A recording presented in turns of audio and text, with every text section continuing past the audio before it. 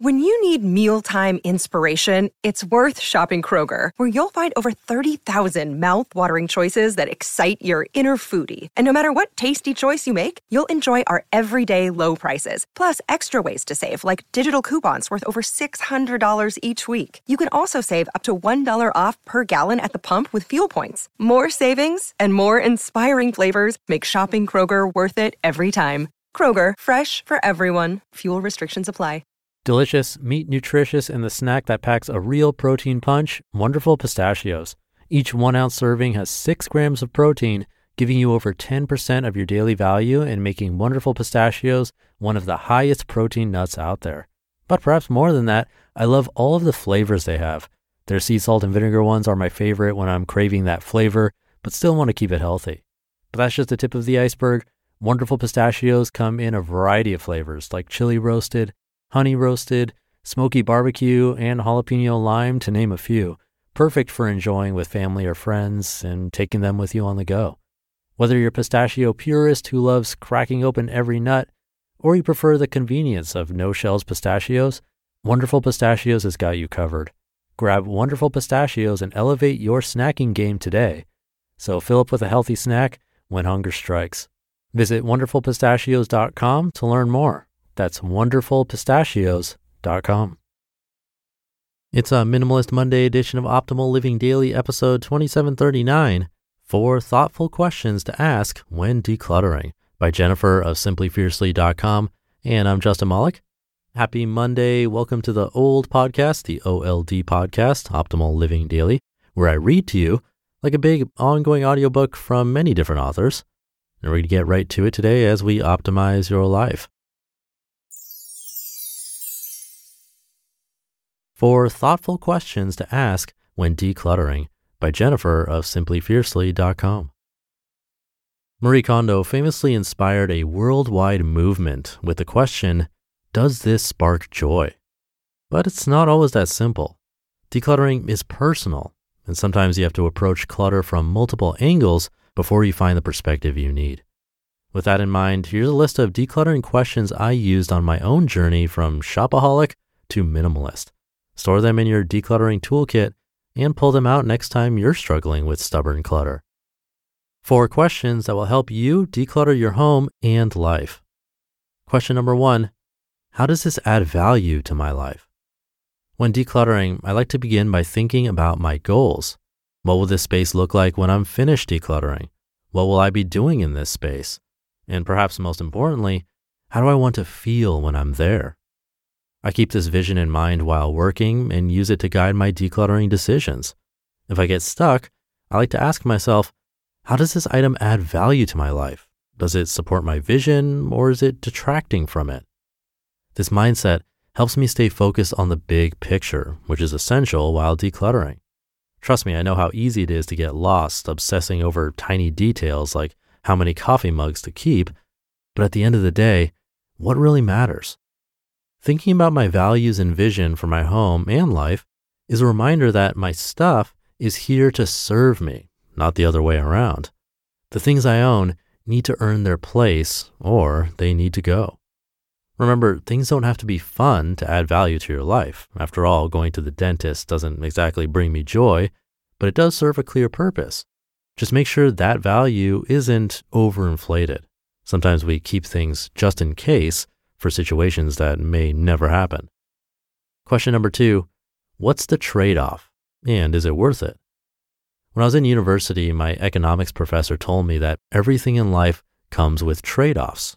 And I think about this often, especially in relation to decluttering and minimalism. Whether conscious or not, we trade time, money, and energy for the things we own. It starts with the initial cost of purchasing an item, but it doesn't end there. There are also ongoing costs such as maintenance or storage, environmental costs, social costs, and even your mental health. Research has shown that clutter can have biological and neurological effects, triggering stress, anxiety, and more. In addition, there are opportunity costs. Every dollar or hour you spend on stuff is money or time that you could have spent on something else. This begs the question, is it worth it? It's not always black and white. The decision to declutter is rarely about right and wrong. Instead, it's simply two different options with two different outcomes.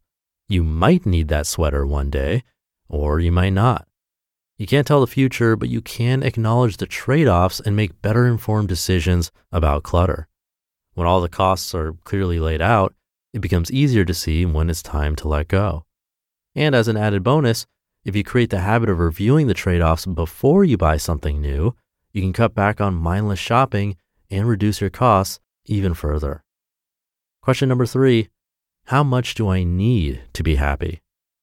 For many people, the greatest challenge to minimalist living is knowing how much is enough. What do you really need to be happy? If you can't confidently answer this question, you'll spend your entire life chasing an elusive idea of more, never feeling happy with what you already have. This applies to most things in life, from our careers to our closets. Collectively, we're taught that we need to be working towards something, but to what extent? Without a clear definition of how much is enough, we're never satisfied. After all, you can't win the race if there's no finish line. The good news is you can transform your life, breaking free from feelings of never enough and I can't keep up, by simply setting boundaries. Sit down and make intentional decisions. How many winter coats do you really need?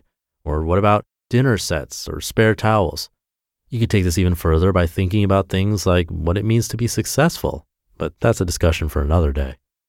For now, just focus on your decluttering and make things easier by setting rules for yourself. It might sound restrictive at first, but in reality, it's actually very liberating. Instead of going through the exhausting process of deciding what to get rid of, you're making the much easier decision of what to keep. And question number 4, why am I struggling to let go? Finally, my top tip for anyone struggling to declutter is to take a break for self-reflection. Cozy up with your favorite beverage, get out a pen and paper, and start the hard work of exploring your feelings. I know this isn't traditional decluttering advice, but in my experience, the clutter in our homes often mirrors the clutter in our minds. An old dress, for example, can be so much more than just an old dress. If you feel stuck, ask yourself questions like, how did you feel when you would wear that dress? What did you believe about yourself? What were your hopes and dreams at the time? The things we own are often a reflection of what we believe about ourselves, which complicates things. We develop what seems like irrational attachments to physical possessions because they represent something bigger in our minds. In this situation, you might find that you need to let go of old thoughts and beliefs before you can declutter your home and life. It's not easy to do, but at the same time, it's a wonderful opportunity to reconnect with your true self.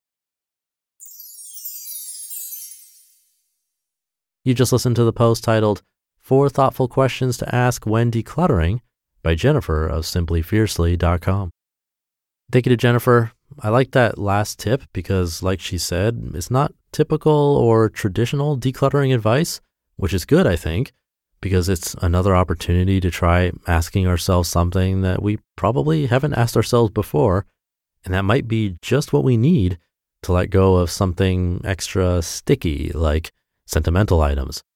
And by the way, that last tip was to self-reflect, and when you get stuck decluttering, ask yourself why you're struggling to let something go. Is it a feeling you're trying to remember from the past, so it's sentimental? Are you worried that you'll have to buy it again if you get rid of it, so you're thinking about keeping it just in case?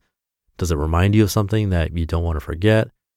I'm sure that can be super helpful to get to the bottom of it, and then a better decision could be made after, either keeping the item, giving it to someone else who would get more use out of it, or taking a picture of it. It might get a bit easier with a little self-reflection. So something to try out. Thanks again to Jennifer for the Minimalist Monday post. Thank you for being here. Have a great rest of your day and start to your week. And thank you for listening every day and optimizing your life with me. It means a lot. And I'll see you tomorrow where your optimal life awaits.